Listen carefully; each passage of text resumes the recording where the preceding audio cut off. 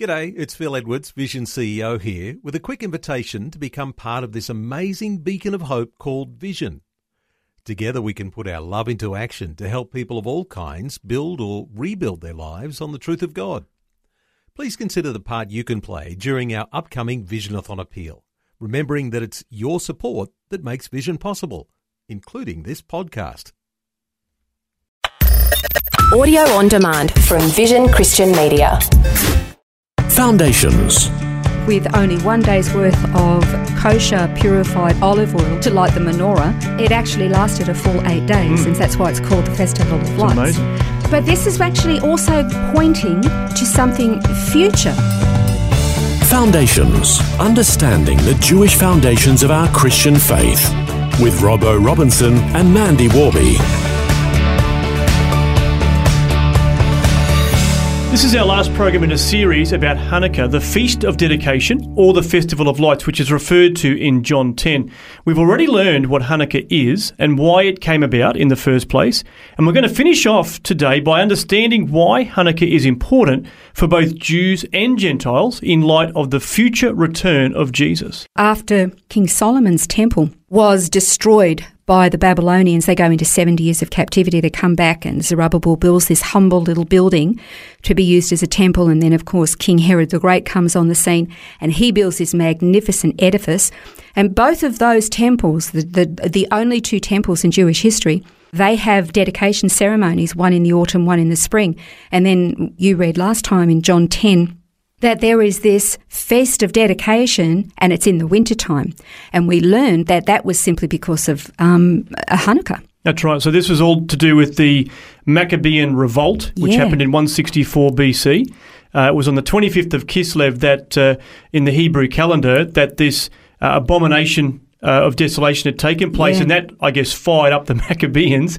3 years they fought against Antiochus Epiphanes and overcame him, which is pretty amazing. He had done what they called this abomination of desolation. Where which was? He had slaughtered a pig on the altar and then installed a statue of Zeus in the Holy of Holies. So you can understand from a Jewish perspective, that was just the utter You couldn't get contempt. anything more offensive. So they called it the abomination of desolation, and really that was what the gospel refers to when it talks about this feast of dedication, when the temple was cleansed and rededicated to the Lord. It was the same temple, but it was a fresh dedication. And of course, the miracle was that with only 1 day's worth of kosher purified produced olive oil to light the menorah, it actually lasted a full 8 days, and that's why it's called the Festival of Lights. It's amazing. Yeah, it's fantastic. But this is actually also pointing to something future. So in Matthew 24, in verses 14 and 15, it says, this gospel, this is Jesus' response to his disciples. They were asking, when will the end come? And he said, this gospel of the kingdom shall be preached in the whole world as a testimony to all the nations, and then the end will come. Therefore, when you see the abomination of desolation, which was spoken of through Daniel the prophet, standing in the holy place, the gospel actually says, let the reader understand. And that's an interesting little, I guess in brackets it says that. And we think, well, understand what? What are we actually supposed to understand? Well, it's interesting because he was talking. He wasn't handing out pamphlets with this written down, say, here, have a read of this. Yeah. He was talking to a Jewish audience. So when he said the abomination of desolation, they're going, I know what that's referring to. It meant perfect sense to them. This is written for us. Exactly. It was going to be written down for you and I, which means he's saying you need to understand, which means I have to go and do some research to find out what is the abomination of desolation. We've got to understand. That's right. Otherwise we can be left, I guess, assuming, which is never a good thing, or just misunderstanding it completely to think, well, what is the abomination of desolation? What did it actually refer to? And what does that mean then for the future? Exactly. Okay, so we know now that the abomination of desolation is a reference to this pig being slaughtered on the altar. I might add, he also wanted to have pigs slaughtered throughout all the different communities throughout Judea to basically force the Jewish people to comply. That was also part of Antiochus Epiphanes' plans, plots and schemes. Silly man. It wasn't going to work. But he also had this, as you said, this statue to Zeus, the so-called father of the gods, the most high god to the Greeks. put into the Holy of Holies. And here Jesus is saying, when you see the abomination of desolation, which was spoken of through Daniel the prophet, standing in the holy place. So he's saying that it's going to be in this holy place. It's also known as the Holy of Holies, the holiest place on planet Earth where God's presence dwells. And we mentioned Jesus had already prophesied that that temple that Herod built would be destroyed, and not one stone would be left upon another.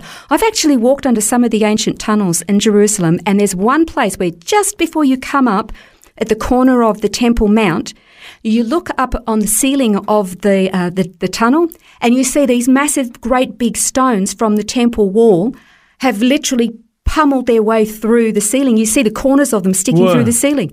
These were the stones that were hurled off, and not one of them was left upon another. I walked underneath these things. So, of course, that happened in 70 AD. So Jesus prophesied it. Yeah. It took place, but then here he's referring to another temple. Exactly. So Jesus is saying this abomination of desolation is going to take place in the holy place, and it's just before he comes back. So this hasn't happened yet.